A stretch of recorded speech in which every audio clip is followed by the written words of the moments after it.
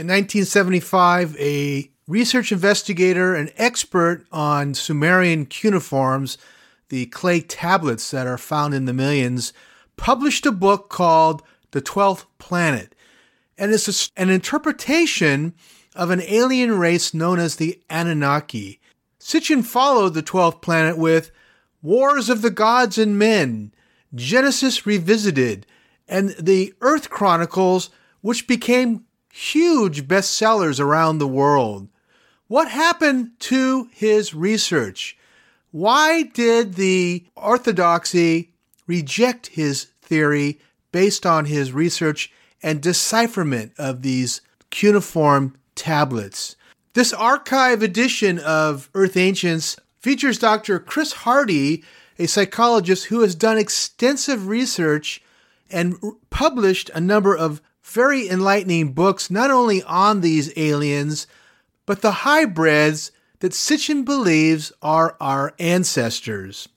On today's program, we'll hear how Homo sapiens sapiens were engineered, the great nuclear wars that destroyed huge parts of the world, and the inner fighting of the Anunnaki, their hybrid children, and the lords known as the gods. All this and more today on Earth Ancients, Special Edition, The Archives.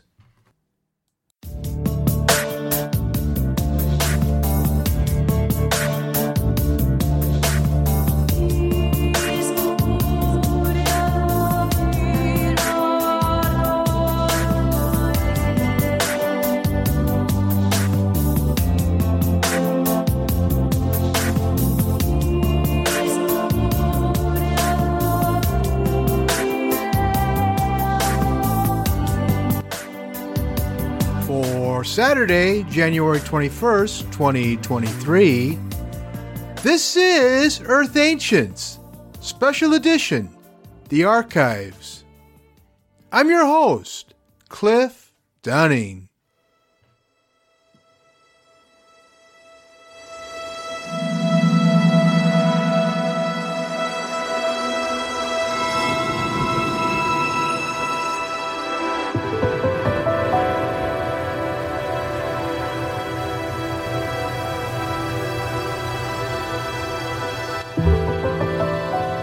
Hey, happy January to you. Hope you're doing well. We're in the thick of it now. The month's flying by. I'm still on somewhat holiday mode, meaning that although here obviously we're producing a podcast for your enjoyment, I'm kind of still relaxed, and it's winter. It's really cold at night. It's cold during the day. I can't get out. The hiking trails are just muddy. And we've been deluged with unprecedented levels of rain. And it's filling up our reservoirs, which is great. And if you know anything about California, we've had 3+ years of drought. Really, really poor rain numbers. And it's all coming back to us. All the dry spell is definitely over for the last 3 or 4 months since November. And it's great. It's wonderful. But if you're an outdoor person that gets his exercise outdoors, it's really not great. Luckily, I have a treadmill where I can do some walking and things like that. And so I've been quiet. I've been sleeping longer and enjoying this winter time, this part of the year. It's funny because I really got to finish this book on the Maya. And if I mentioned it earlier, I've been quite fortunate to connect with archaeologists in Mexico, most notably Dr. Sergio Gomez, who was the primary research investigator of this tunnel under the Quetzalcoatl, or the Pyramid of the Serpent, at Teotihuacan. And it was such a fascinating look. We were invited to join him to go underneath the tunnel, which led to the center directly underneath the Pyramid of the Serpent. And I had been reading about his research And by the way, I opened the book with this visit with Sergio and his explanation of what they discovered. And what makes it fascinating is that I had been reading quite a bit about what his interests were and the opportunities that he lost to really discern the technology behind this pyramid. Now, we're discovering more and more that these ancient people had a technology, had a science, had a pyramid science, and in many cases, these pyramids were some form of generator, energy generator. And when I say that, it is a combination of using telluric, naturally occurring telluric energy, which bubbles up to the surface, capturing it, enhancing it in some ways, and delivering it either in the atmosphere or through other buildings that are surrounding the main generator, or in this case, a pyramid. The sad thing about Sergio is that he didn't consider any of the subtleties of the ancients. All his interest was to find grave goods and, most importantly, the tomb of a king or queen. And this is what he was explaining to us, and how and why he was so excited to find these grave goods, which were in the thousands, little objects.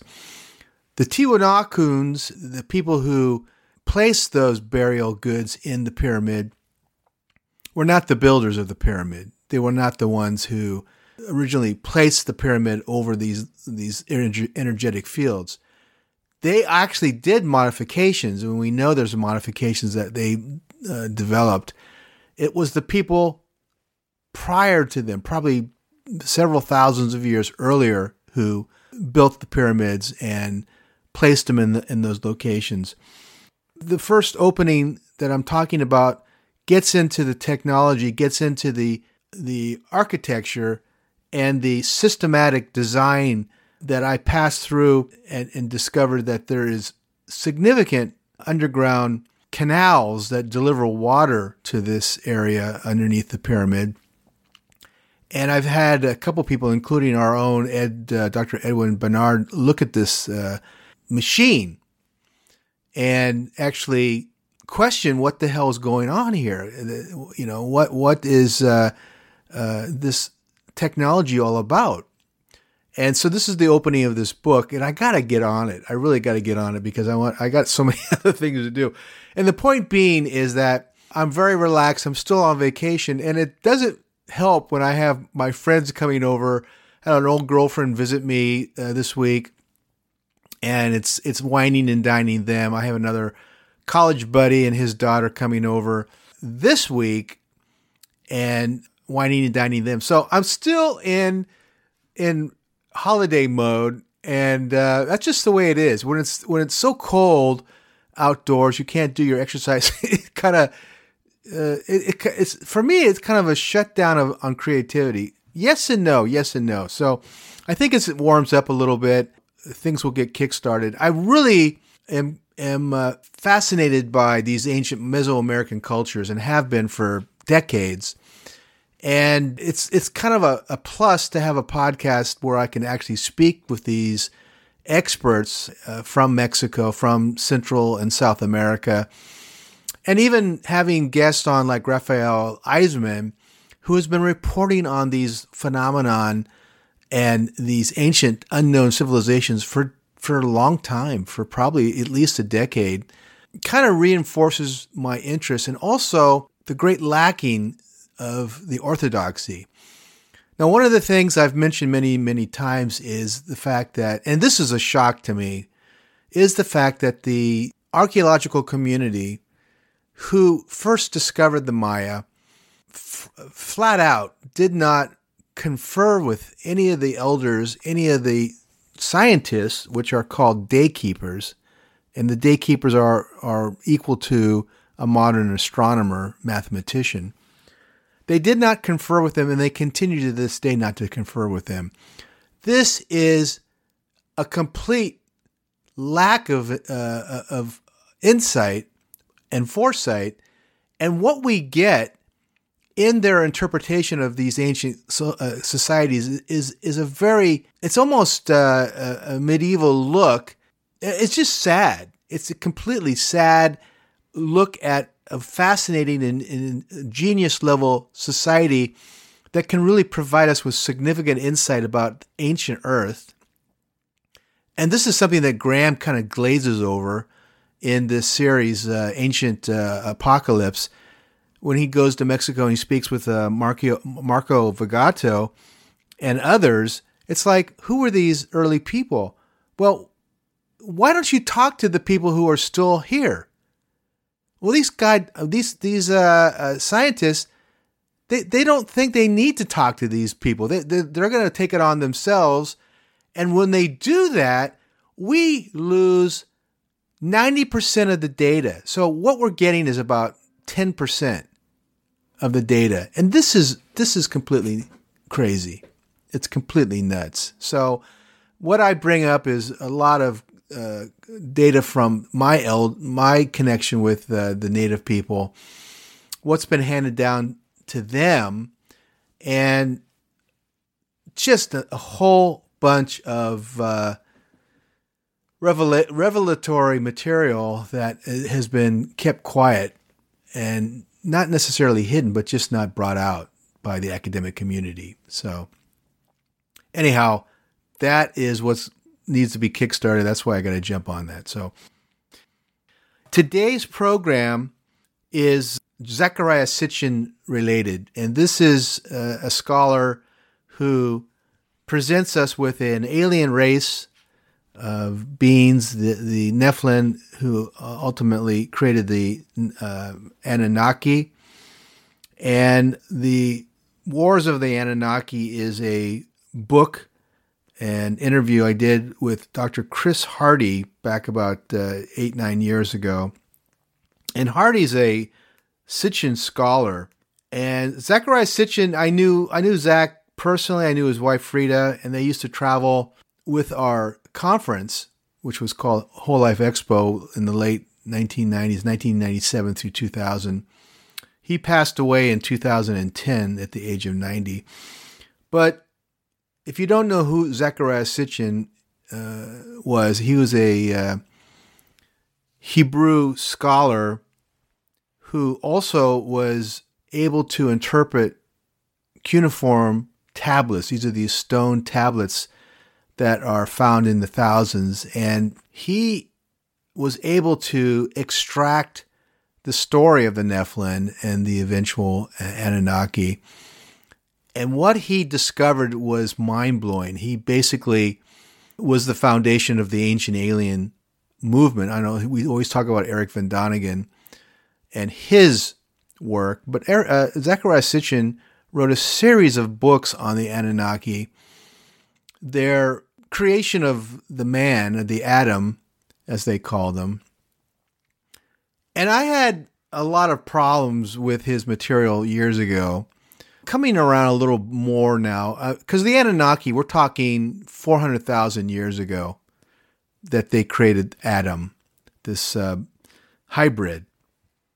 And when I say hybrid, it's they use some genetic material from ETs, from the Anunnaki, to create this Adam.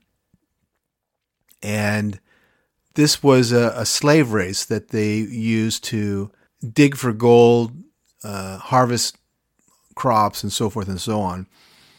Sitchin's contention is that the hybrid, which is us, Homo sapiens sapien, at the time he was talking about this and his books came out in the late 90s, I was kind of like going, okay, come on, give me a break. How do you back this up? Well, he does a pretty good job of backing it up with scholarly references, but there was so much blowback by the archaeological community, by geneticists. In fact, when he died at the age of 90, he was. There were other scholars who said, well, no, he misinterpreted this. He totally misinterpreted it. He got it wrong. He misunderstood what they were trying to say. And today, there still are scholars like Dr. Chris Hardy who we're talking with today, who support Sitchin, who believe he had the story correct. And I've had other people on the program who were Sitchin scholars that support his work. I don't know. I still am a little bit curious as to, if it's possible that we're genetic offspring of an alien race. It gets into the whole thing. Perhaps it's one of the reasons that I'm so frustrated with the whole UFO alien craft, UAPs, unidentified aerial phenomena. If aliens are flying around the Earth, if aliens are coming to us, if A.V. Loeb is correct and we're having alien probes enter the atmosphere or orbit our planet to scan us, why aren't we having more physical contact? Why aren't we seeing more landings and these guys coming out? What's going on with this right now? And it kind of leads me. I mean, I'm totally open to this. I support Sitchin's work in some cases, especially when he talks about Baalbek and Lebanon, this megalithic temple, so forth and so on. So, I mean, I'm kind of on the fence still with Sitchin until we have more, I guess you could say, ET contact. And it's just me. I'm not saying I'm right. I'm not saying I'm wrong. Whenever we talk about aliens, it's like, they're watching us right now. And if it is true that the Anunnaki created us, what are they doing? Are they watching to see how far we get? Are we at a moment where we're going to detonate and blow up the world? Are they waiting for something to happen? It's just not enough for me to believe that Sitchin was right, that we are hybrids. With that being said, my program today is a recording that was done on the wars of the Anunnaki. And these are the wars for planet Earth. And they're ancient wars, hundreds of thousands of years ago. And Chris Hardy is a French scholar, and she is fascinated. I've had her on recently to talk about alien species. And, she doesn't screw around. She's really digging into the data. And if you're on the fence like me with Sitchin's work and the human race being a hybrid species, read her book. Read her book on human DNA and the Anunnaki. She's written a few books that are supportive of Sitchin's work, and she takes a different spin on it too. So fascinating to consider, and in many ways helpful for those of us who are interested in the work of Sitchin, interested in ancient cultures and Earth's deep, deep past. I have an interview that was done, this is probably 12 years ago, where Jordan Maxwell interviewed Zecharia Sitchin just after a conference, just after a lecture he gave.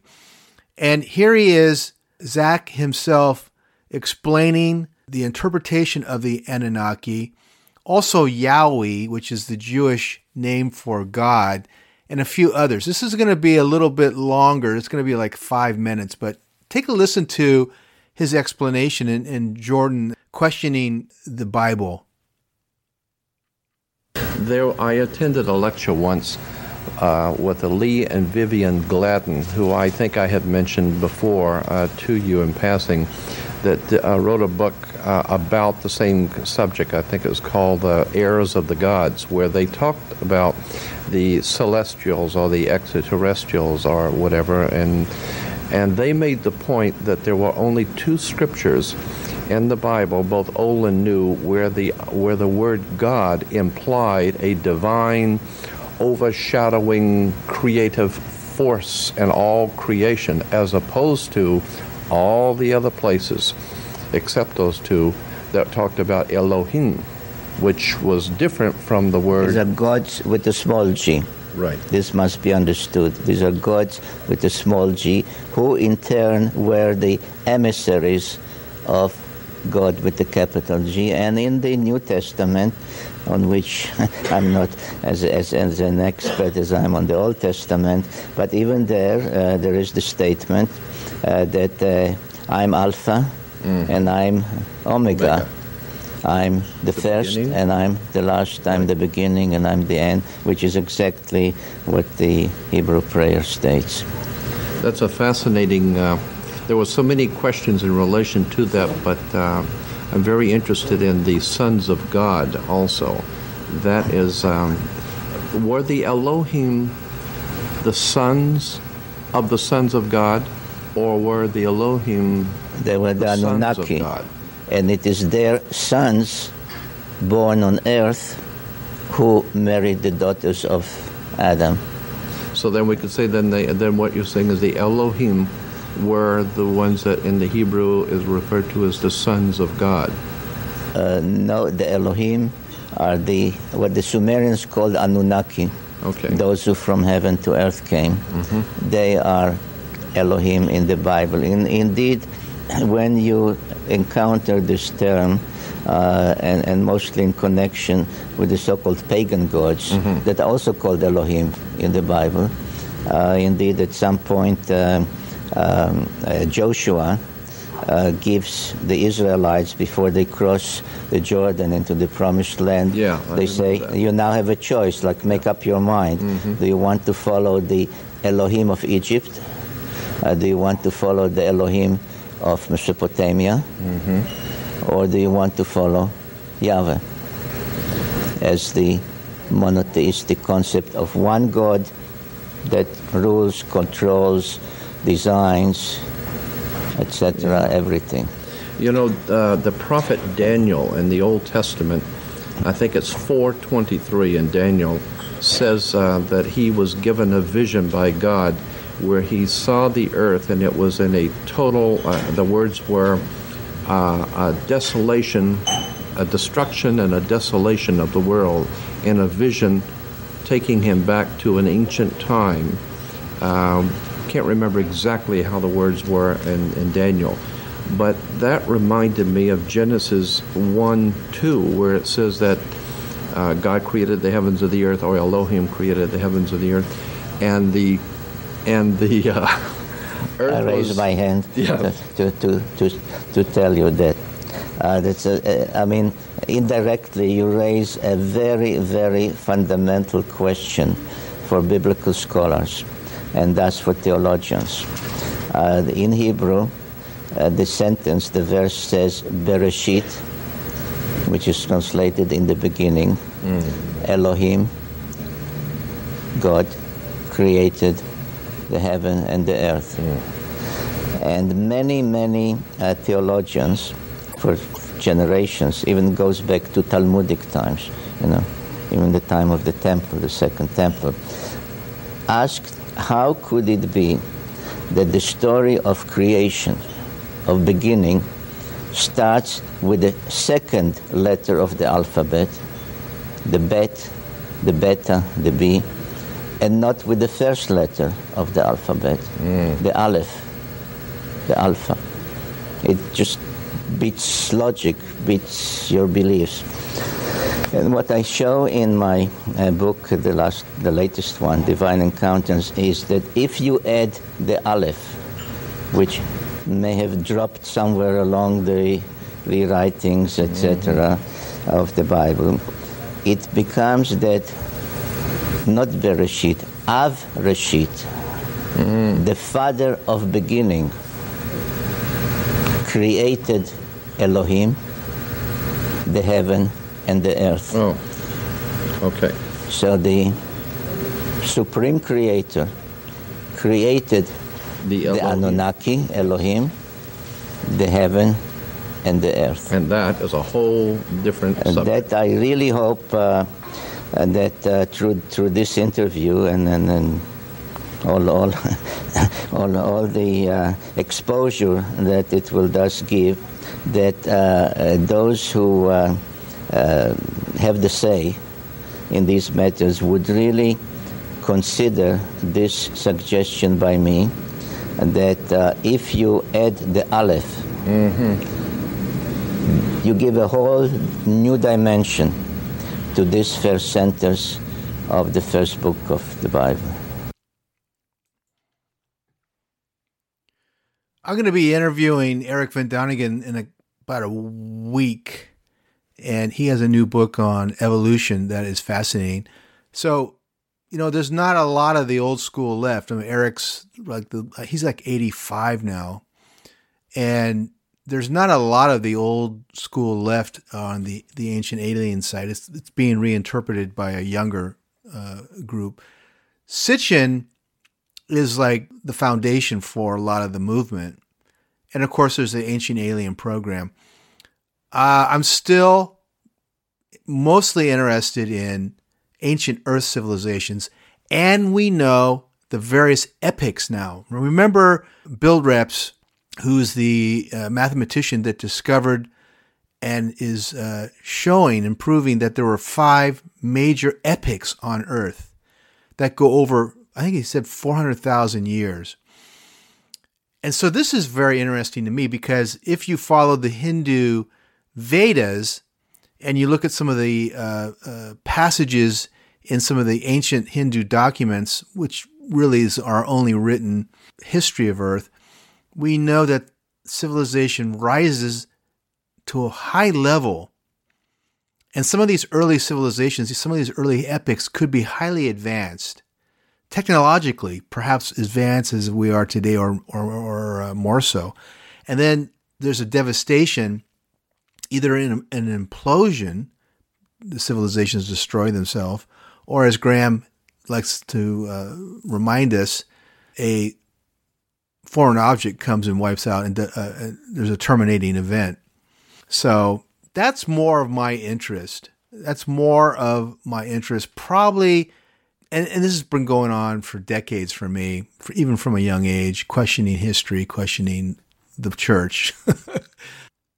So for me, it's more an internal desire to want to know how Earth humans came about. And if there was some documentation that was found in a codice, a Mayan codice, or the Hall of Records are revealed that we are a hybrid species from an alien race, I'd accept it. I mean, that would be it. Right now, it's too shaky. So my program today is War of the Anunnaki with Dr. Chris Hardy. This was recorded about 8 years ago, and it's kind of a Sitchin refresher course, but she's got some really, really dynamic things to say. So away we go.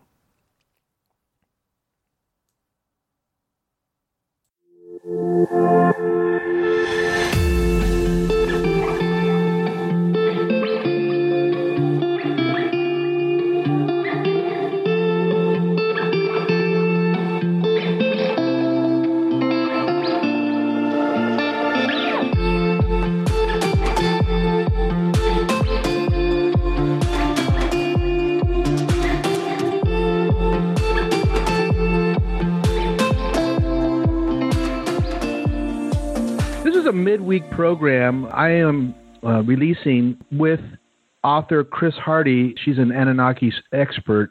And Chris was featured at the 2017 Contact in the Desert conference, which was held in Joshua Tree, California, the weekend of Saturday, May 20th. I had spoken to Chris ahead of time, and we didn't get a chance to conduct this interview on site because she was just hammered with interview requests, and she was very, very busy with the number of lectures, workshops, panel discussions that she was asked to be a part of.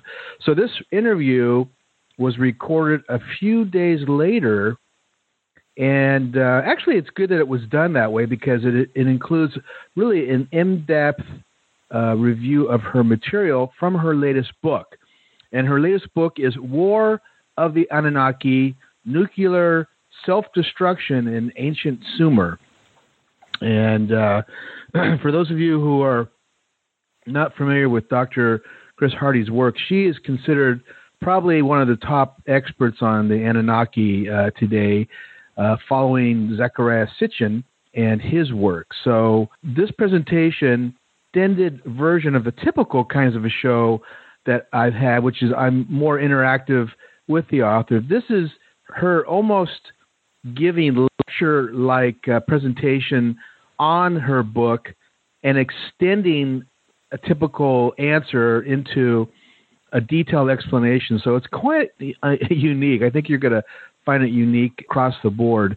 As an example, she's going to be presenting information on the destructive nature of Anunnaki weaponry that she discovered, including nuclear bombs, quite a bit on genetic manipulation. Also, some of the most detailed information I've heard on alien interaction with humans, and this is all based on her work. So stay tuned. It's going to be quite interesting.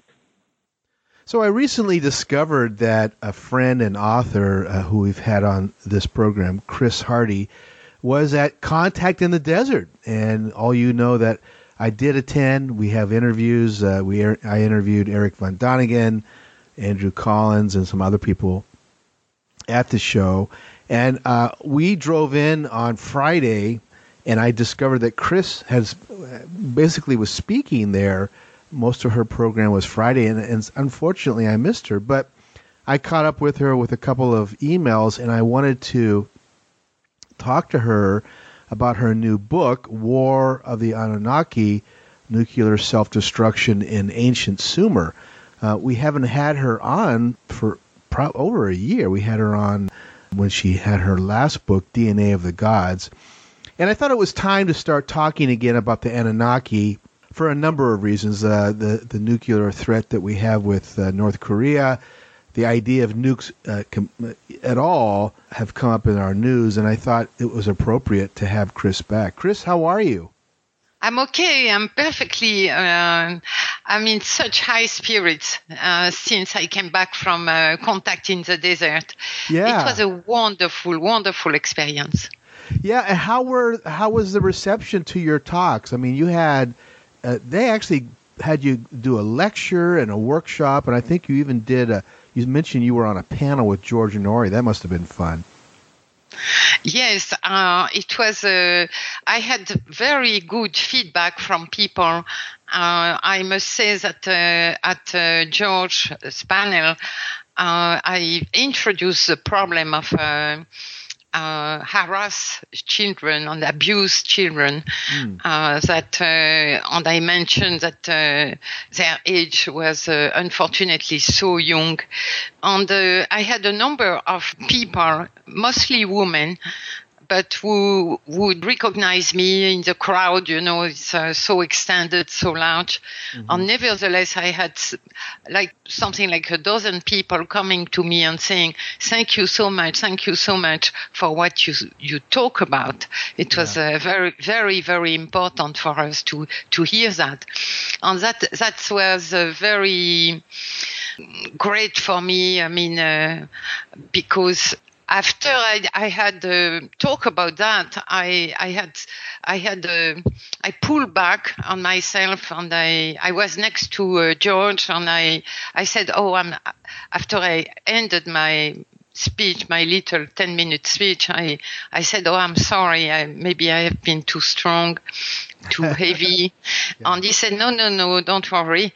And it was like, I was wondering if it was a good time to speak about that. But as it turned out, this is, I must say, that this is a very, very deep-rooted problem that is everywhere in the world, in all religions, I would say, to different degrees maybe, but we have them in practically all Judeo-Christian religions.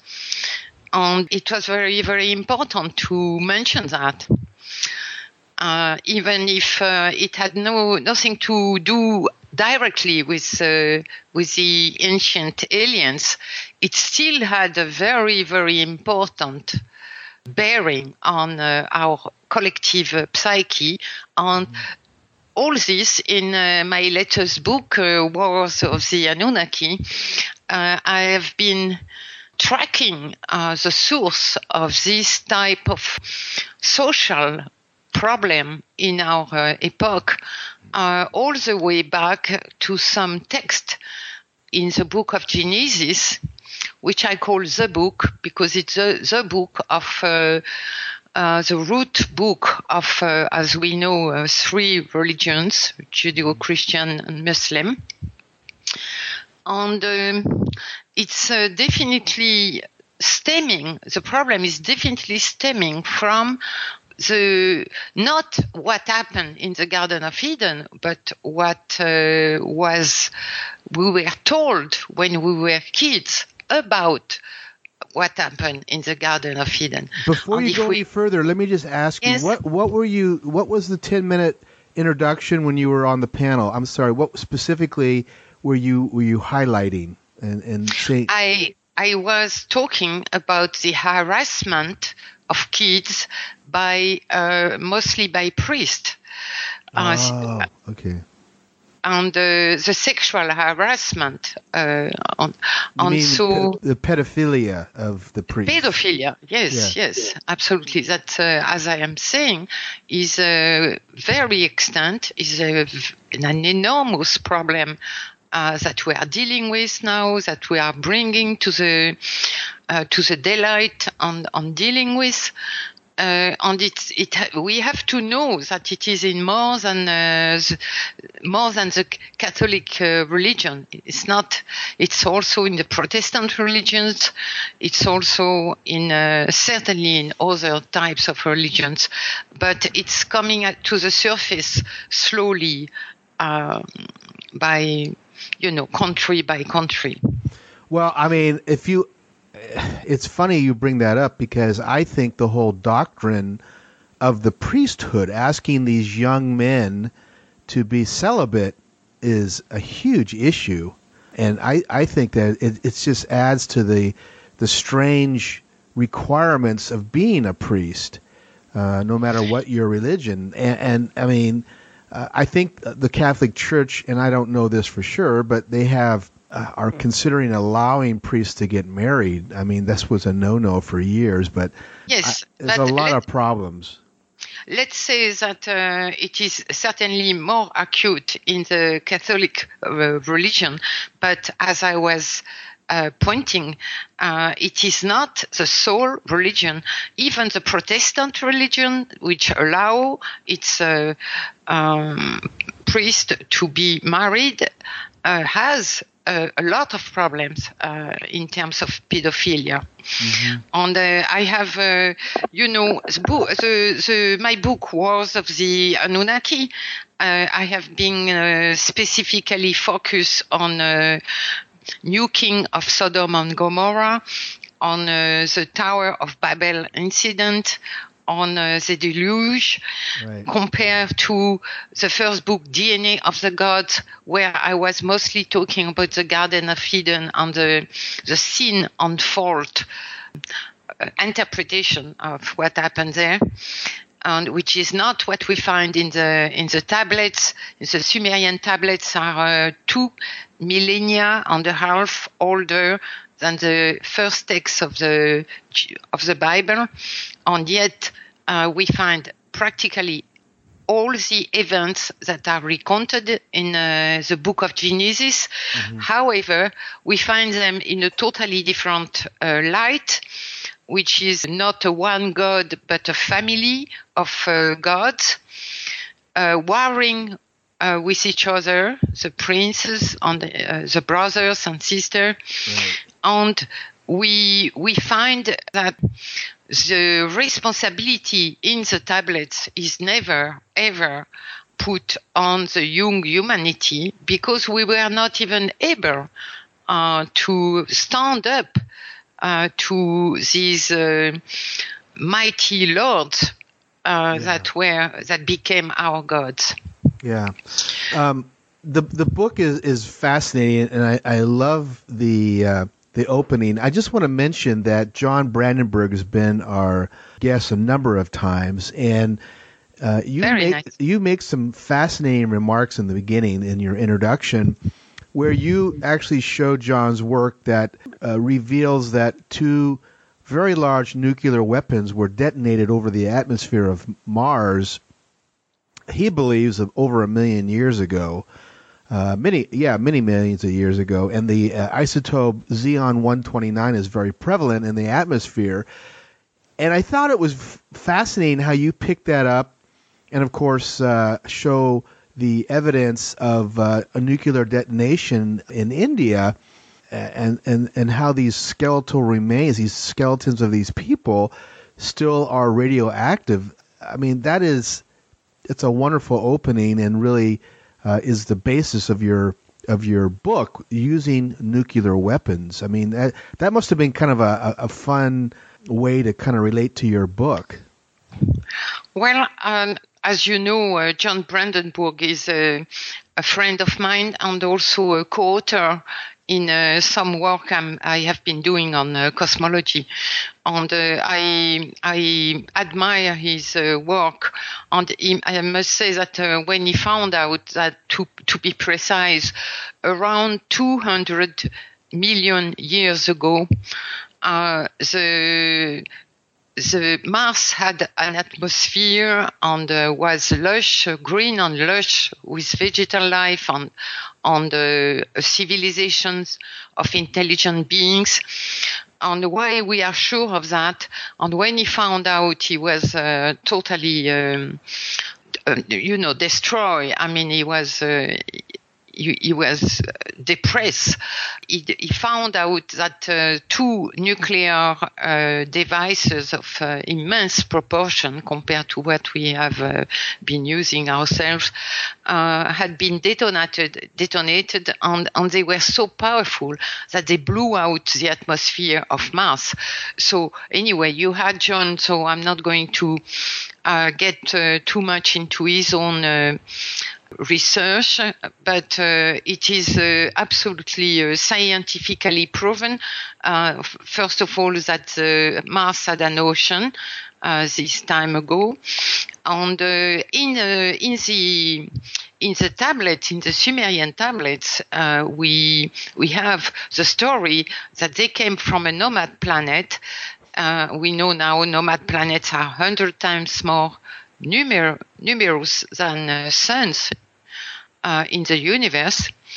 And when a nomad planet that can have an atmosphere, can have moons, when such a planet is approaching too near a solar system, it may be attracted, pulled into the solar system gravity field. And that's what happens. That's what they say in the tablets happened to them. On their planet, Nibiru started crossing from the outer edge, of course, of our solar system, started crossing all the orbits of our planets. But not only they describe all the planets and their moons, the number of moons and the color and texture and everything, which happen to be absolutely correct.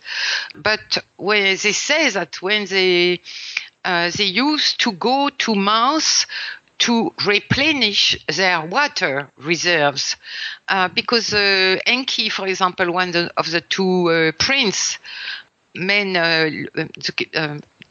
the children of King Anu on this nomad planet Nibiru, Enki was using hydrogen fuel for their space exploration to the new planets in this new solar system.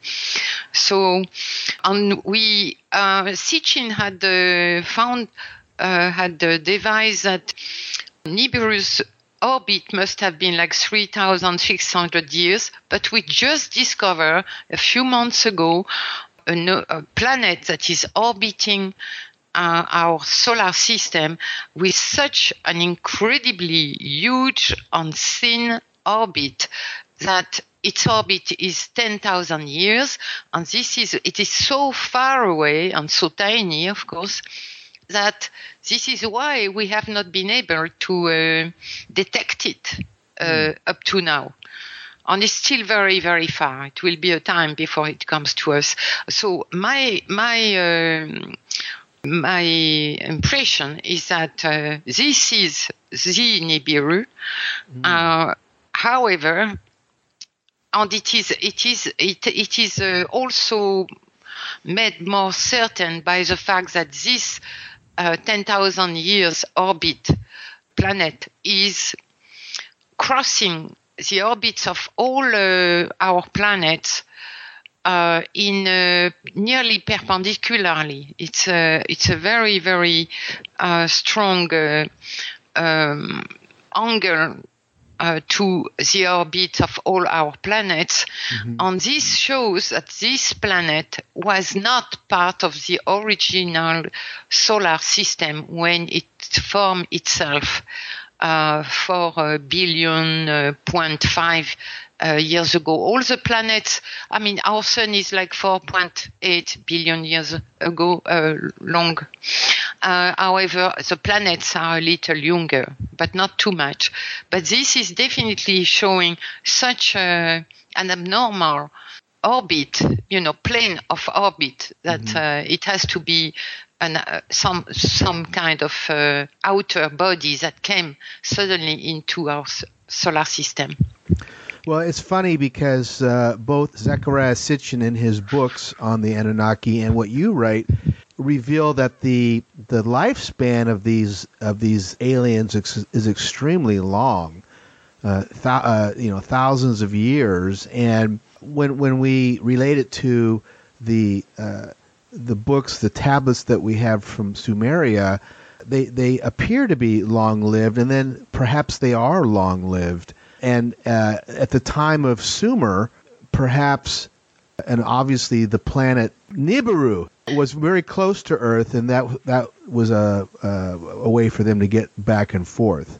Yes. But that's what they say. Let's talk a little bit about the early phases of Genesis. Now, you believe that the Genesis text is found in the Sumerian tablets, and that they're very, very closely aligned. Is that because the individuals that are featured in both texts are very similar, or did you find some other relational evidence? We have not only the creation of humanity in the tablets, but we have the Tower of Babel incident, we have the deluge with Noah, we have 10 patriarchs. In the tablets there are 10 kings between Adamu and Tiamat, who were, according to the tablet, created by genetic engineering all the way back something like 300,000 years ago. And the tablets we have, they are so precise that and so consistent and coherent in terms of our own scientific discoveries that we cannot not give them precedence over the text of the book, which are much more fuzzy, full of contradiction, as I was able to make out using my semantic field theory. You know, Cliff, that I have been working all my life, my adult life, since my doctoral thesis, on a theory of consciousness in cognitive science. It's called semantic field theory. And I have been able to use this theory to not only compare on very specific event, the text in the tablets and the text in the book of Genesis, but all the way to groups of words, sentence by sentence.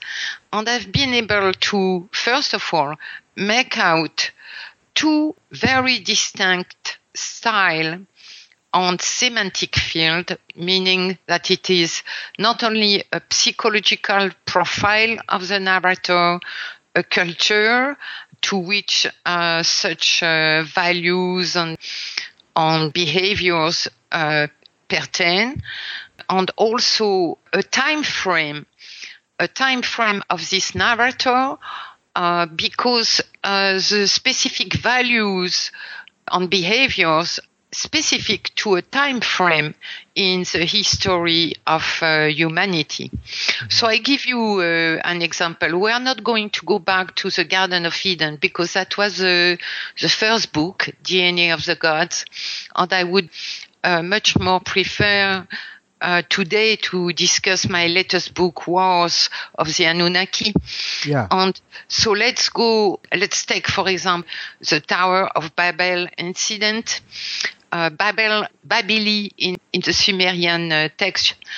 Of course, I have to remind people that when we say Sumerian tablets, it's a generic terms, and in fact, which are tablets on clay that have been unearthed, and the oldest one are like 3,500 BC, while the Genesis text, the first text in the Bible, must have been, by all most expert opinion, written around 600 BC.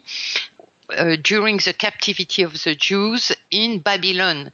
And this is why they would have had in Babylon, which was the city of Marduk, the son of Enki, and an eminent scientist like Enki, and like Enki's consort and half-sister Ninmah. Right. And who was the one to make the genetic engineering, Ninmah, the woman. Marduk was the firstborn of Enki, a great scientist and engineer, and he had constructed the Babili Tower as his temple, and also it was his own city, because at that time each god or goddess had a temple on their own or his own city with devotees, a society of devotees in the city, that they had to be the devotees of the god of their own city. And it so happened that Marduk was extremely disliked by Enlil clans, Enlil being the ruler of Earth. Right. And so, for example, the Babel Tower, we know well the text of Genesis, like there were some people who were nomads who happened to want to build a tower and to make bricks, and they were so stupid and full of pride that they wanted to make a tower that could reach all the way to the sky, to heaven. And so they were competitors to the deity of the Bible. And in the Sumerian tablets, now we have a totally different text where we are in between, but we have also, if you start pondering very, very precisely on the biblical text, but without being hindered on block by the traditional interpretation, and you look at it like I did with my semantic field theory, with a totally new way of looking at the text to sort out for each group of words the values and the psychological profile of the narrator and his, as I said earlier, his time frame. Yeah. And so when you look at it, you realize that the interpretation is like 95% of the interpretation, the classical interpretation that has been handed down and put in our brains when we were very small, is 95% of what we read, what we understand when we read such and we hear such text. However, 5% of those texts are stemming out directly from the Sumerian tablets 200-500 years earlier at the minimum, and they show a totally different interpretation that we find in the tablets. So what was the Tower of Babel in the tablets? we have a continuous war between Enlil, the ruler of Earth, and Enki, the head scientist, who is the older brother, but who did not get the crown of Earth. Right. And Ninmar is siding with Enki and consort of Enki. Okay, one of Enki's children is no less than Hermes Ningishzida, Hermes Trismegistus, who also participated in the genetic engineering in the Garden of Eden. Okay. And so to get back to the Babel Tower, Babili means the gateway to heaven, but if we understand the tablets well, heaven is the name of Nibiru. They called their original planet Paradise. No wonder. It had been their paradise before they reached Earth, and they had to make a new civilization on Earth. And the planet is called crossing in the tablet, which has a bearing on the fact that it is crossing at a very large angle all the orbits of the other planets. And to stay on the Babel Tower, we have, during this war, again, at one point, Enlil clans willing to ask Marduk to go into exile and to stop and to destroy. They want to destroy his temple in Babylon because his temple is so extremely sophisticated with such an incredible scientific, technological might that it is indeed bringing shadow on Enlil's own temple in Nippur. And so they send Nergal, who is a younger son of Enki, and is allied politically with Enlil clans. And then he goes to say to his brother, you have to get out, the council of all gods want you out, and you have to go to exile.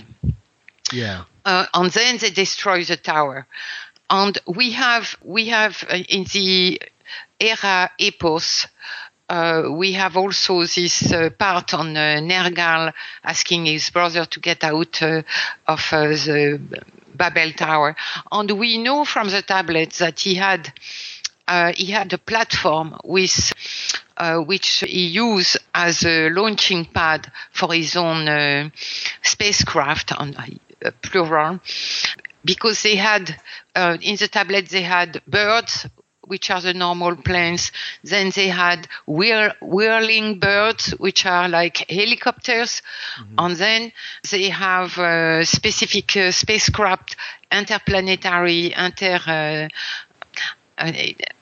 for spaceships, and this is called a Shem. So we have, for example, a photo that I can send you. Well, you actually have a photo in the book, yes, from one of the temples in Egypt of these machines that are quite unique. Yes, yeah. And you can see. But I have the photo I'm talking about is a Shem, a spacecraft for interplanetary travel. Right. And this is half hidden. It is inside the Earth for 3/4 of its height, and only the tip of the spacecraft is coming out. This is absolutely wonderful. But you are right, Cliff, that in this well-known bas-relief of in the temple of CT1 in Egypt, we have the three types of craft. We have the helicopter, and we have the plane, and we have something that could be a rocket or a plasma rod kind of plane. And on the Sumerian depiction, we see plasma rods engine. We're going to take a short commercial break, and we will return with my guest today, Dr. Chris Hardy, on the Wars of the Anunnaki. We'll be right back.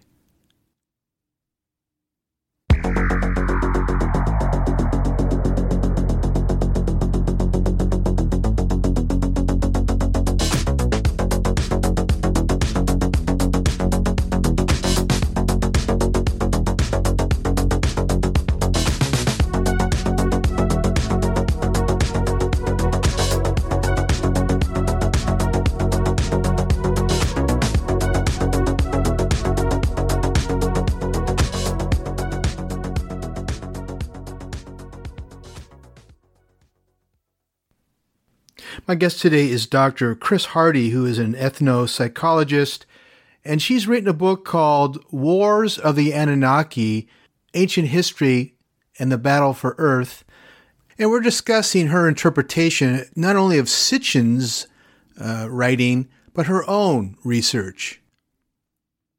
I want to just stop for a second here because I want to get into one of the things that you bring up in your book, which I think the audience needs to know about, and that is the Anunnaki's lack of higher consciousness. Now, that they have these machines, these war machines, that they have these powerful weapons, that they would use nuclear weapons on the Earthlings and those offspring, hybrids, shows that they are a warring class of people. And to cause a deluge, to cause a nuclear explosion that eradicates Babylon and is used in the various pyramid wars, shows that they probably have an issue with tapping into a higher evolved mind.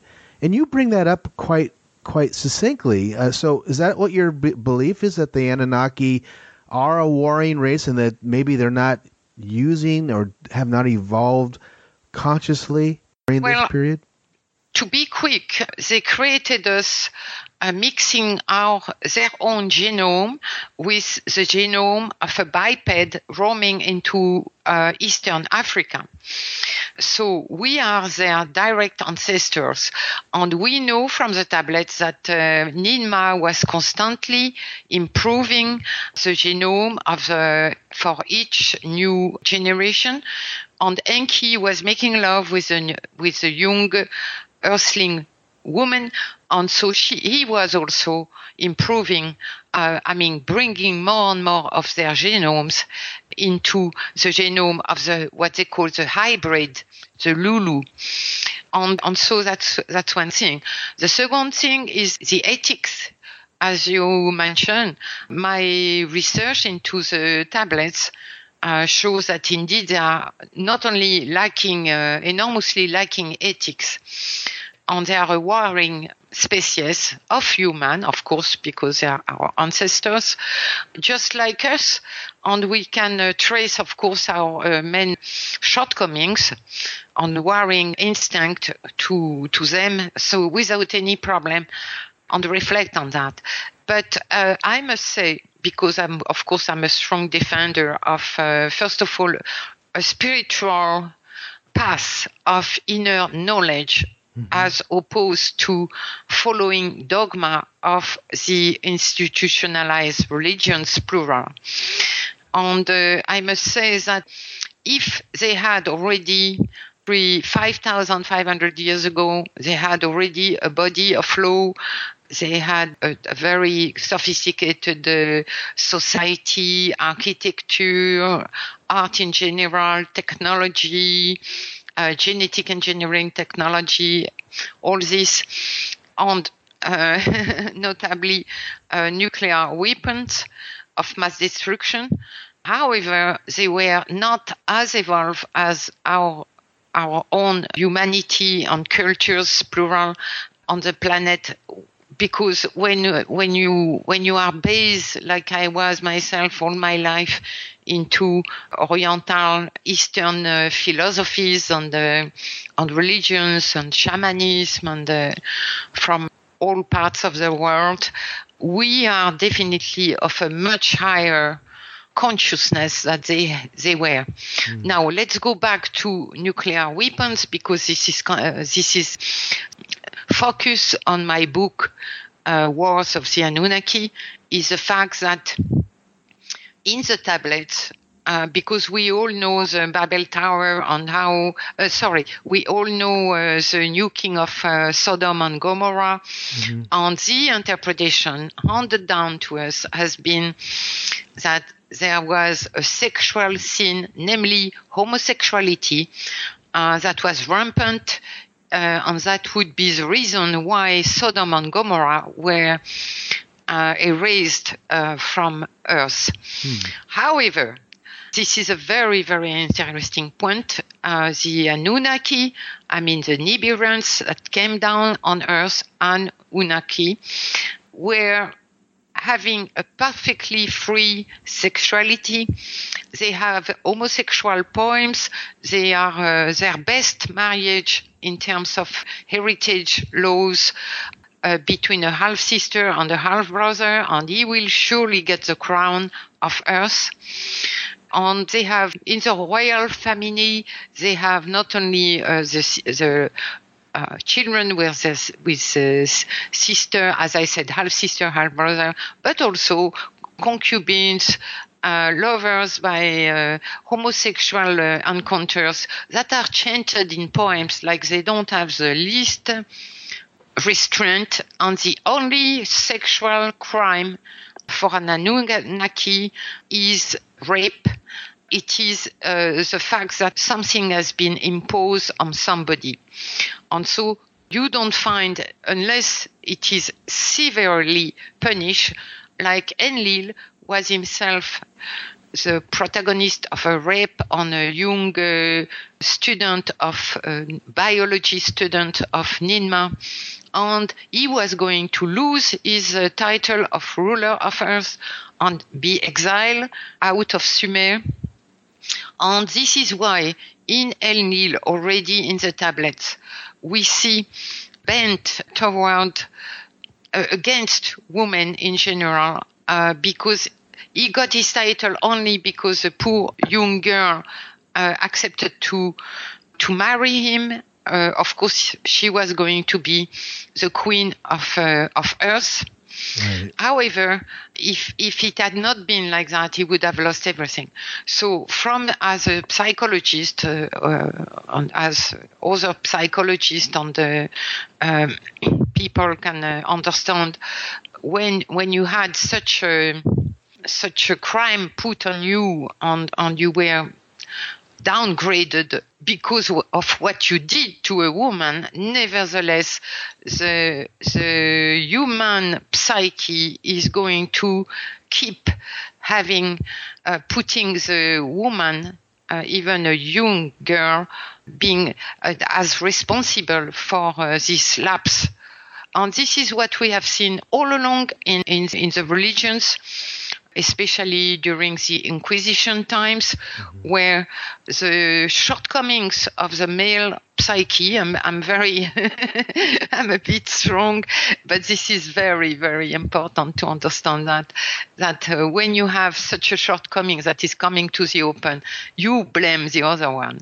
And the other one that has been blamed all along has been not only the woman, because let's go back to Sodom and Gomorrah, but also the very intelligent and knowledgeable clan of Enki.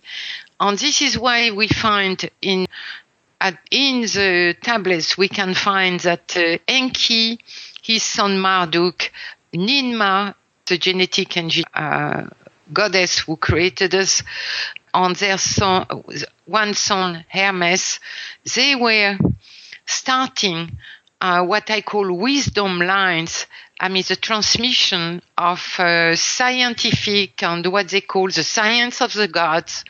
And they started the transmission of knowledge in some types of secret societies. So I know that we are now trying to uncover and to pin down secret societies, but let's not forget that in this very, very strange history of the first times of humanity that we are uncovering through the tablets, let's not forget that we had a ruler of Earth, whom the Gnostic text call the Demiurge, and the Gnostic text say that he is not the the highest consciousness. His mother, wisdom, is the highest consciousness, just like in the tablets.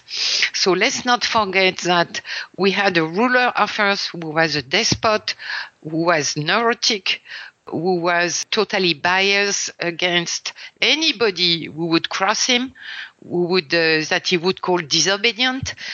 And this is exactly what happened. And so for the other clan, Enki, Ninmah, Hermes, Marduk, in order to give to humanity the knowledge they wanted to give us, and to make us more and more knowledgeable and able also to take the flame at one point, to take the flame of civilization, of the human species in this corner of the galaxy. They had to be to hide themselves, whatever they were giving us, because Enlil was constantly trying to wipe us out. In the deluge, it was trying to wipe us out, right, etc. And why did he try to wipe us out all the time? And it is clearly said in the Bible itself. So, he has, so to speak, created us with a soul. And then before the deluge, when he wants to erase humanity from the earth, he says that we are but flesh. So he's constantly in full contradiction, even with what he's saying himself. And why? Because as a despot, he did not want the people that were manning the spaceport, on the space station, on the moon, on Mars. And this is certainly most of the ruins we are going to find on Mars, if there are still some, on the moon, are going to be the Anunnaki when they came. But the Mars nuclear explosion proves that the Anunnaki had mightier enemy, or it was between them. This is another open question. Let's talk about the pyramid wars, the power struggle. Do we know exactly where they happen? Obviously, if we look at Harapapa, we can see that these radioactive skeletons basically encountered some kind of radioactive fallout. You suggest that was a bomb, but was that the first pyramid war or the second pyramid war that caused that destruction? No, not even. In the tablets, to make it clear, in the tablets we have a war when they enter the solar system with, and this is totally mysterious, with planets that are described as having some kind of consciousness.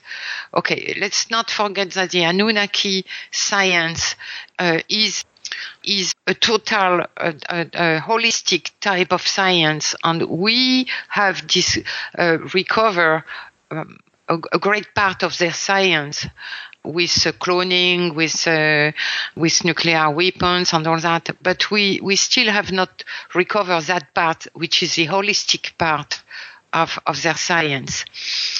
Even if we are higher in terms of our own consciousness. But so we have this war. Then we have two pyramid wars.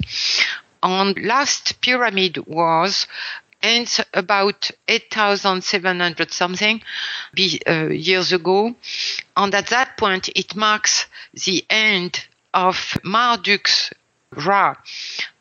He was called Ra in Egypt, and Marduk Ra reigned in Egypt on the start of Thoth, who is no less than Hermes, Ningishzida, and Hermes for the Greeks. So at the end of this pyramid war, Marduk had been nearly imprisoned and nearly died if it was not for Ninmah coming on stopping the war between the Anunnaki. And this has nothing to do with the timing of the carbon print on the skeletons that were radioactive and that were discovered in Harappa, on Mohenjo-Daro, but especially Harappa, right, which are cities from what we call the Indus Valley civilization. The Indus being the river, of course, going down in between now India and Pakistan. And at the delta of this river, we have found lately, not so long ago, and you have to look at Graham Hancock magnificent video on YouTube on the Ice Age cities. And you will see the ruins of Dvarpa or Dvarka, which was the city of Rama. But Rama was the king, and in fact, it was the city of the god Krishna, and it had been utterly destroyed. And as the Mahabharata text show us, the signs that were the symptoms on the people dying were definitely symptoms of a nuclear event. And the same thing happened, and this is what I was very carefully analyzing. In the Sumerian text, we have hundreds of texts that are called lamentations, and they are from all the gods and goddesses that were in Sumer, in their own city, and were able, of course, to write poems about how they saw explosion in the horizon, and the arrival of what they call the evil wind, but which is no less than a contaminated cloud coming and bringing absolute desolation on all the cities of Sumer, on those gods and goddesses that had no time to take their bird and flee. Like, for example, Inanna took her bird and flew to Africa. However, Bo, for example, consort the queen and consort of Ninurta, a son of Enlil, who was the one with Nergal to throw the nukes over not only Sodom and Gomorrah, but 5 cities of the Sinai plain and Jordan plain, and also on what they call their spaceport in the Sinai at the time. And all this is extremely well described in the diverse text. And we see that those who had no time to flee, for example, Bo, as I was saying, the wife of Ninurta, she started crying when she saw the population dying in piles, people falling dead instantly, and she was crying. She did not get into cover. Ninurta, they were so awful, psychologically speaking, that Ninurta did not call his queen and wife to tell her to hide and to be careful. They had no idea about contaminated clouds. The chief of the god, Enlil, when his other son, Nannar, called him from Sumer saying, "We have a contaminated cloud, an evil wind arriving on our city. What should I do?" Because Nannar was not a scientist. And Enlil answers him, instead of saying, "Flee and tell your population to flee and to hide underground," he says to his son, "You know, your town was not meant to be everlasting." Can you imagine a father who is on top of that, the father of the gods, telling the ruler of earth, telling to his firstborn son and heir, "Well, you know, I'm not sure.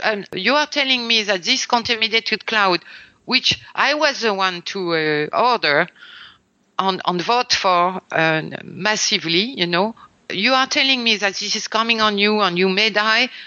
I don't give a shit. I'm sorry. This is it, Yeah.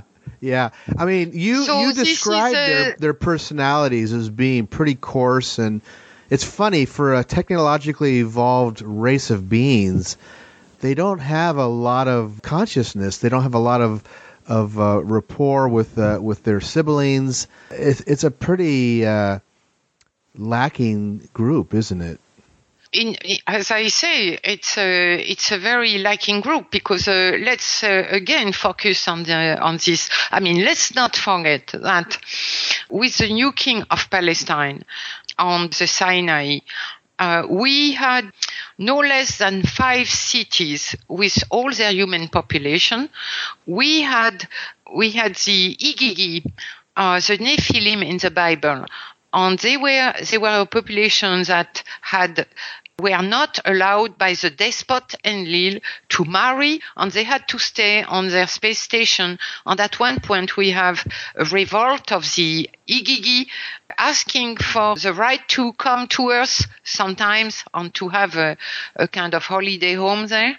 And second, the right to choose earthling women so that they could marry and have children, because there were not enough Anunnaki women, goddesses there. And Marduk had been the first one, but it was not a plan. He fell in love with the daughter of a high priest.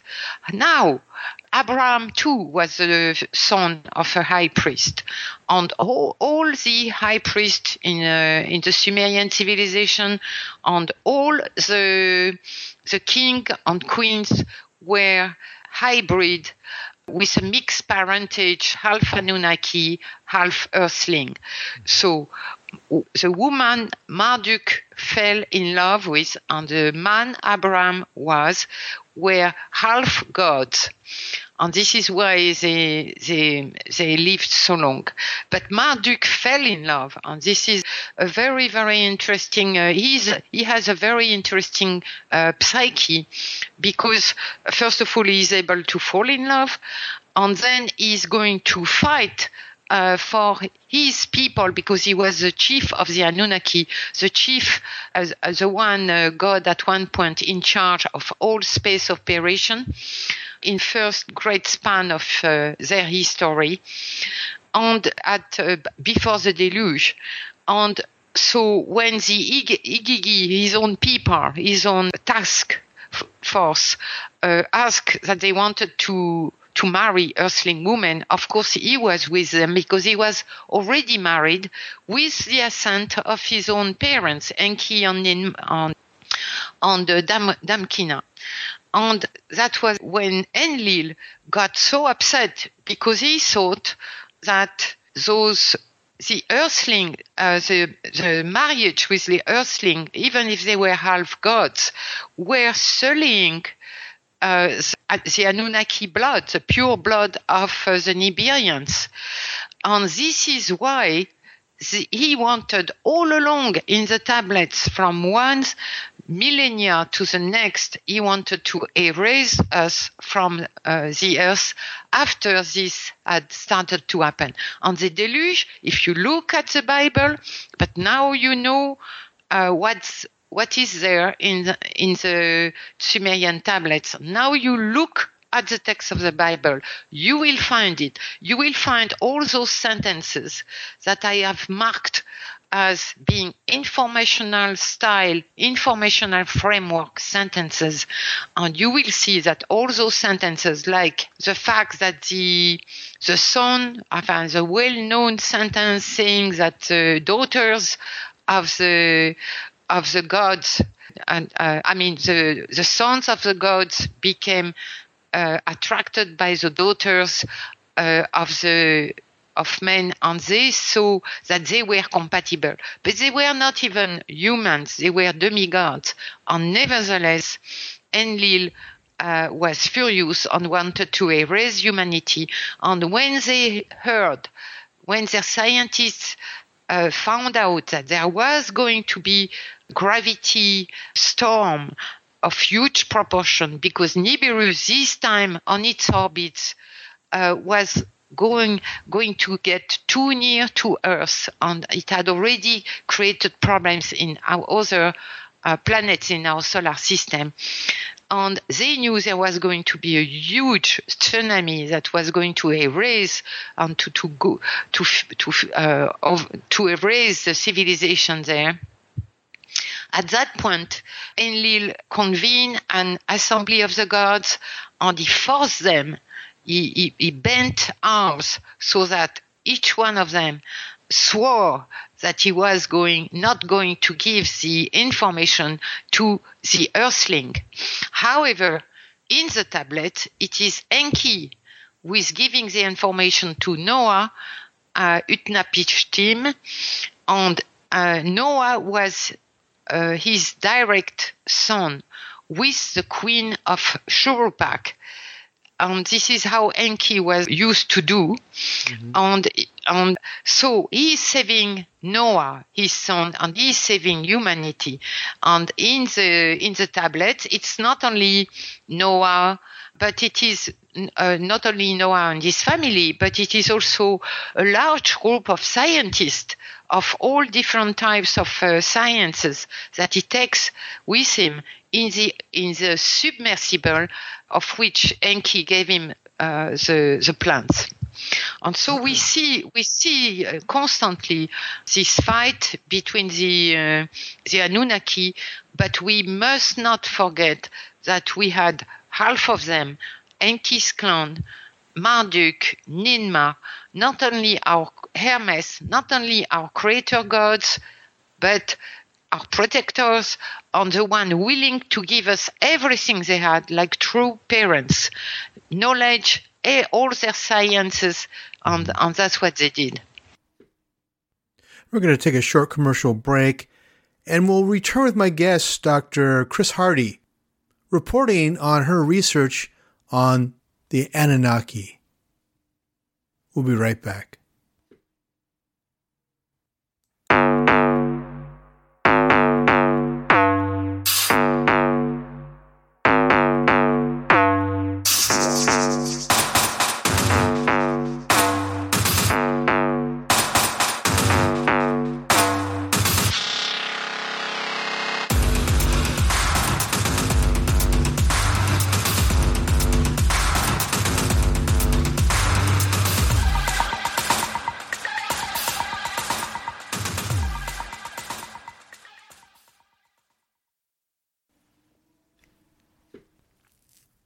My guest today is Dr. Chris Hardy. She is a French research investigator who has spent considerable time going over the cuneiform, the clay tablets left to us by the Sumerians, as well as Zecharia Sitchin's research on the alien beings known as the Anunnaki. Let me ask you about some of the technology that you feature in your book. You have an interesting diagram of a Vamana, which I thought was familiar with or more linked to ancient Hindu. Are you suggesting that the Vamana is kind of a version of one of these Anunnaki machines, or is that an Anunnaki machine? Is that what your belief is? Because those are the ones that rain down terror on the people of Earth. Look, the tablets are giving us a totally new light on the whole human history. So you have to understand that at the moment Noah is saved with a large group of scientists, and also Ninmah has given to Noah all the seeds, the genomes of animals, a bank of genomes of animals and plants. And she has herself made a bank of genomes that she has hidden in her first laboratory in Baalbek. And we have found some kind of banks of seeds in Lebanon. So you have to understand that with this new light, you have now humanity has been mostly erased. We are starting from Noah with a whole group of people, and of course Cain, which has been in the tablets also, sent in exile, and according to Sitchin, he has been sent to South America. So we have those humans only remaining, and so the whole, I was talking earlier about the end of the Second Pyramid War, which started reign of Thoth Hermes in Egypt, 8,600 something BC. And at that time, we have a new heritage which is, I mean, the lands on Earth are distributed in a new way among now. Before, it was only Enki getting the whole of Africa and his own city that he had already built. It was the first city on Earth, Eridu, near the Persian Gulf. And Enlil was not only getting the throne of Earth, but also the whole of Sumer, meaning Mesopotamia. Now, what happened is that in this new distribution, now it's a third generation, meaning the granddaughter, Inanna, granddaughter of Enlil, is going to be the chief of the gods, is going to be a prominent personage in the history of humanity. She's the one to start the matriarchal era and also all the rites of the sacred marriage in her temples. And she's getting, in this distribution, she's getting the Indus Valley. She's the goddess of the Indus Valley. And as I have shown in my book, Wars of the Anunnaki, Inanna is depicted in the Sumerian tablets like on cylinders as very thin, extremely beautiful, and having an incredible charm and poise. And she's similar to a statue of the Indus Valley goddess who has been unearthed in one of the Indus Valley sites.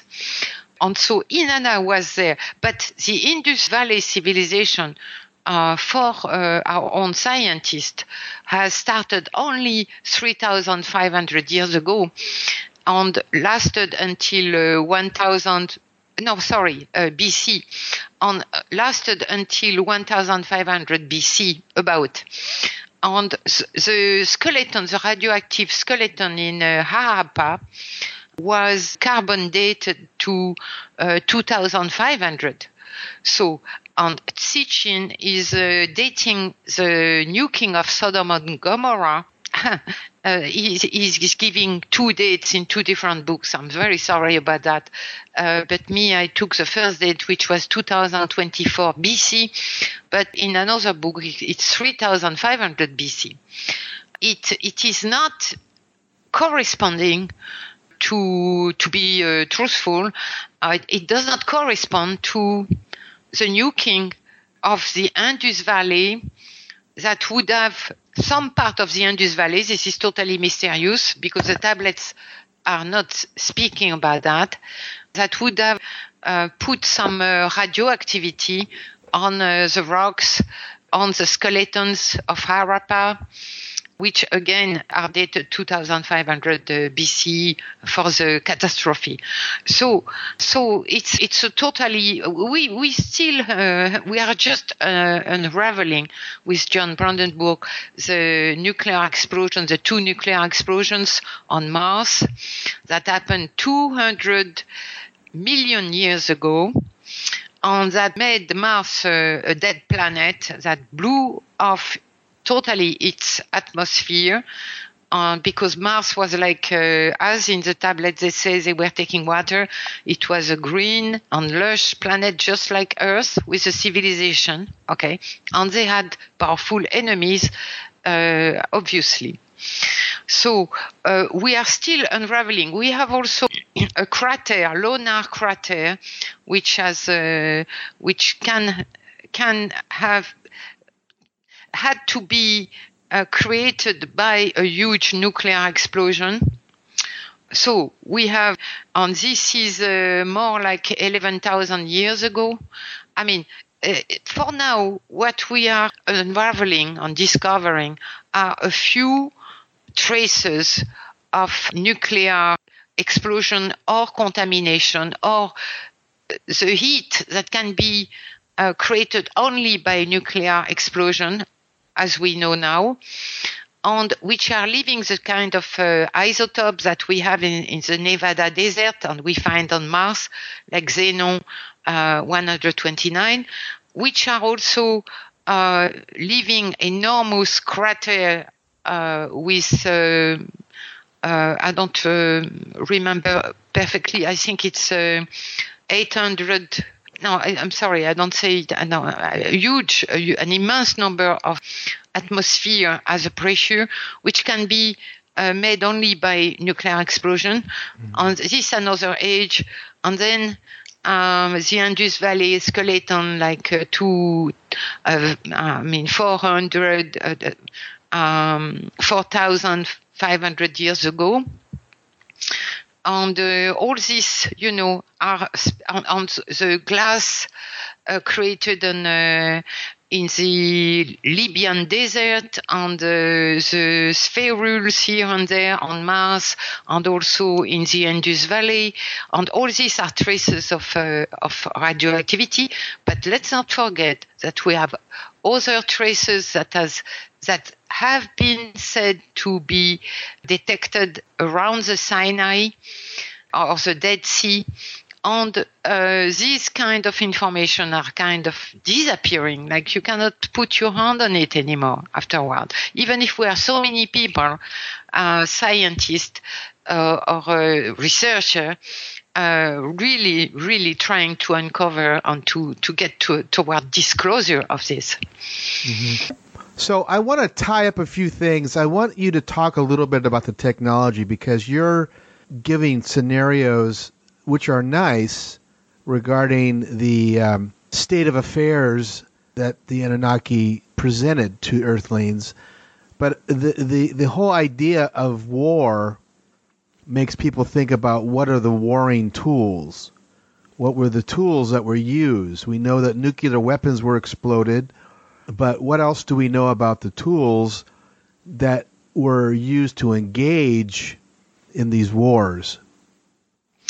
Well, I have made a very complete, no, I cannot say that, thorough, I would say, analysis of all text which were talking and describing the kind of technology for war and the weapons of mass destruction and weapons in general that they were using.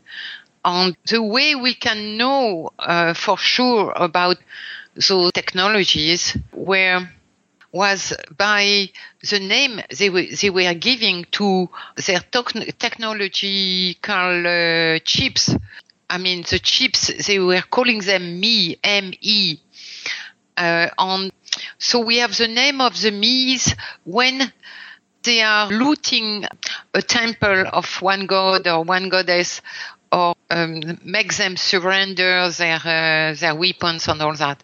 So to have a list, we have an eye that scans the land, a hand that can get inside the earth everywhere.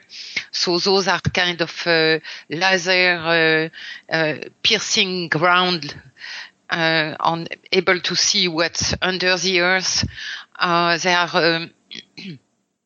They have an arm that is able to reach to the sky and direct, a tool for directing, which has to do with the space chart room, which was called the Dirga room, in what they call temples, that are facilities to keep what they call the bond even earth, the Durankey.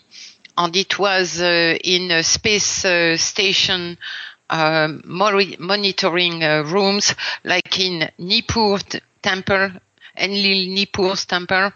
And also, after the deluge, it gets to be in the Great Pyramid. And we have all the maze of the pyramid that are stolen from Marduk by all his enemies that were trying to murder him. And they are, for example, the pyramid has a vast net, like a network, extending very far. It has also the link to the sky on the space charts. It has the pairs of Nibiru crystals, which we don't know what they were for. we have a specific tool that a me that is called the holy radiating stone that disintegrates all. And this is the main me that speaks about nuclear weapons of mass destruction. We have a load of me's that are supposed to erase whole cities in one huge explosion. We have an awesome flash that reaches to the sky and destroy an evil city.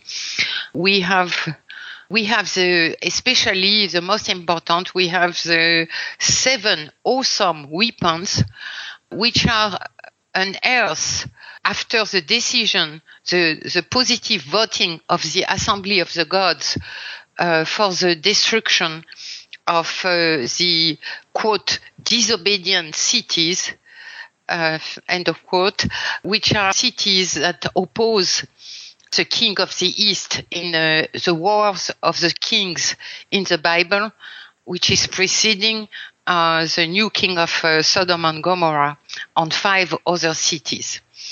And so what I would like as a conclusion to say is that we cannot, as a decent and conscious human beings, we cannot not look at the information that is there in the Sumerian tablets because with unblinker translation, we will call that, because the stories are so much more coherent than the one we find in the scriptures. And also we have loads of details. The tablets are showing the psychological profile of each god or goddesses in great detail, and it's perfectly coherent from one text to the other. They are in 6 or 7 languages, by the way. And we cannot not look at the past of humanity that we can find out on, especially because everything that has been written in a much recent period, like the first millennia before Christ, is highly patriarchal, highly bent against women, highly moralistic, and it has been when you are able to compare the text with the older Sumerian tablets, you realize that in none of the instances that has been the ground for biblical text to put the responsibility on the sin on humanity, men, women, on humanity at large for all the generations. When you see that and you compare with the Sumerian tablets, you discover that in the Sumerian tablets, the full responsibility is always with one or the other faction or clan of the gods warring with the other one. And never the responsibility can be put on the heads of the young humanity that was absolutely not able at that time to face and to confront the immensely powerful Anunnaki that were on top of that giants with enormous weaponry and I mean, you have also a myth that is called the myth of giving orders, the instrument of giving orders. Like you had mind control, you had all kind of, apart from weapons of mass destruction. So we have to get out of a childish dogma that is bending our psyches toward the unwilling to put us into some kind of feeling of being culpable and helplessness on, having being bent down in front of the immense power of the gods. No, we have to grow out of this psychological terrain. That is not positive for us. It is. We have to really fight for our own freedom and for growing up beyond these bias accounts of our own past. So you have to think based on our genetics and at our stage of evolution right now, where we have these nuclear weapons, where we are threatening other countries with annihilation, that we have to take a lesson from these past wars and seriously consider the outcome. And what does this do to evolution if we light up one of these nuclear bombs, say North Korea? We're very threatened. We're very unhappy. We're talking about an American president who may have issues of emotional stability. What does this say about our history? These nuclear bombs. Does it trigger anything in your mind? But the main lesson is very, very clear. It's the fact that they were blinded by their own rage and enmity toward Marduk. They wanted to erase the god Marduk and his son Nabu. That after they had been exiled, were hiding supposedly in the cities of the Jordan and Sinai plain and in now what is now Palestine. And doing that, while they pour nukes on those cities and erase and destroy the population of 5 cities on the Sinai, and while they did that, they did not even realize that there were some kind of collateral damage, and that there would be a contaminated wind that was going to go where exactly to the sites where they had voted for using the nukes, and it was Mesopotamia, Sumer, and the contaminated wind totally destroy their own civilization. So after that, Bo, for example, who was crying, she was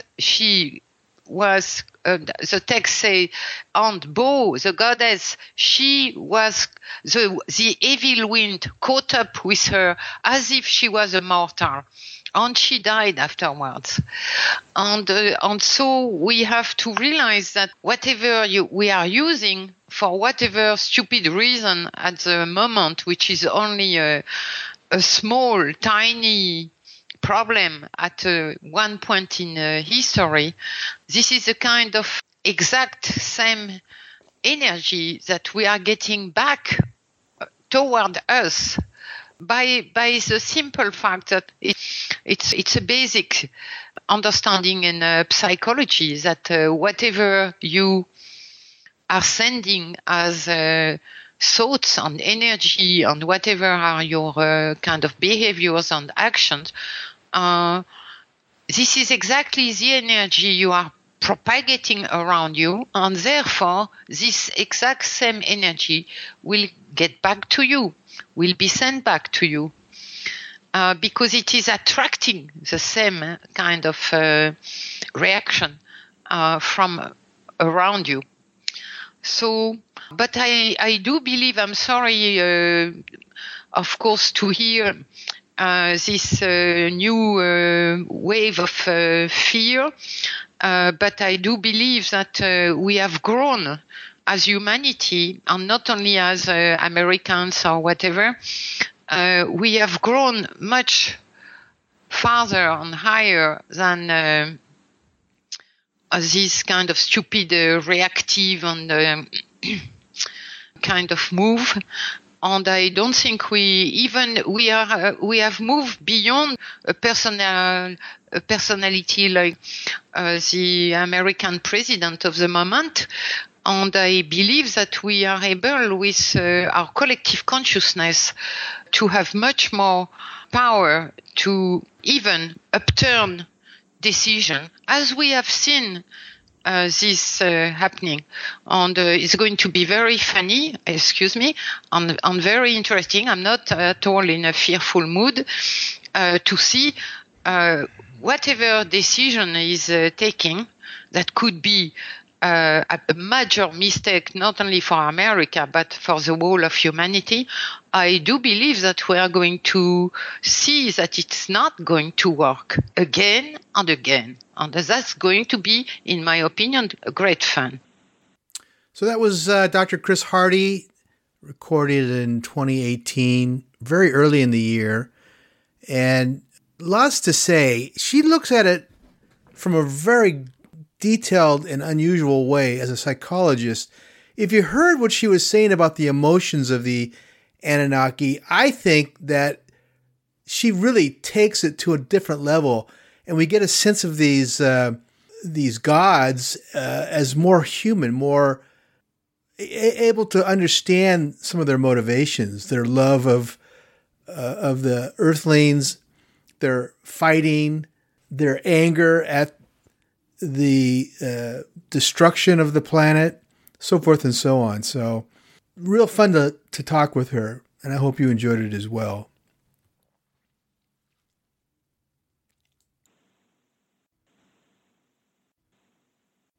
It's fascinating to note that our DNA has been sequenced in the last decade, but it's quite unique in that it's just a small percentage that separates us from the animals that live on the planet. Apparently, 1.5% of our genome is unique to our species and shared among all people alive today. And that's the most, according to the latest research, it's the most significant clue that we are truly unique. And, you got to wonder, because our technology isn't perfect yet or able to extract the information from those strands of DNA, do we have alien intervention? Do we have a connection to off-world beings? Are the Anunnaki our ancestors? Are there other species of Homo sapiens sapien that have had genetic engineering? So really calls into question quite a bit.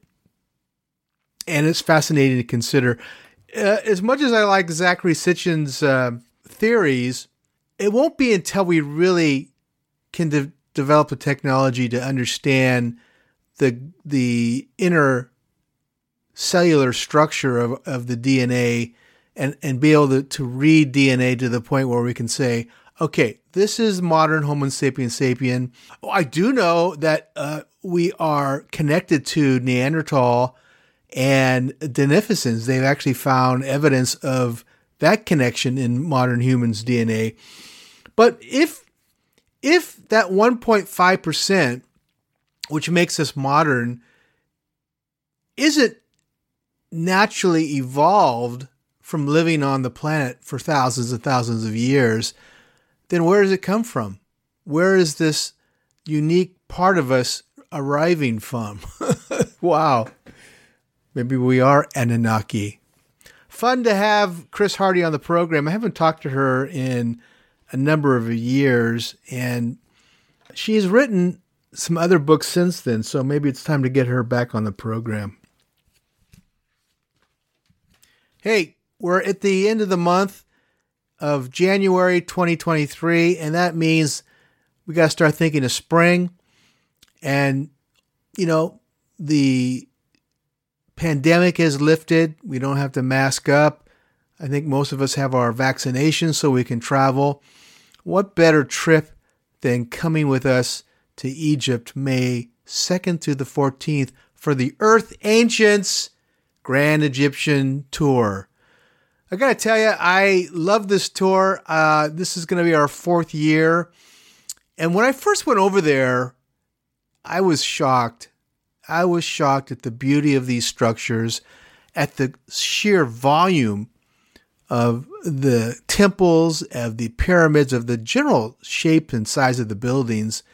And the amazing thing is that the technology behind cutting some of the hardest granite in the world, red granite, is just mind-blowing. And how they just built beautiful temples.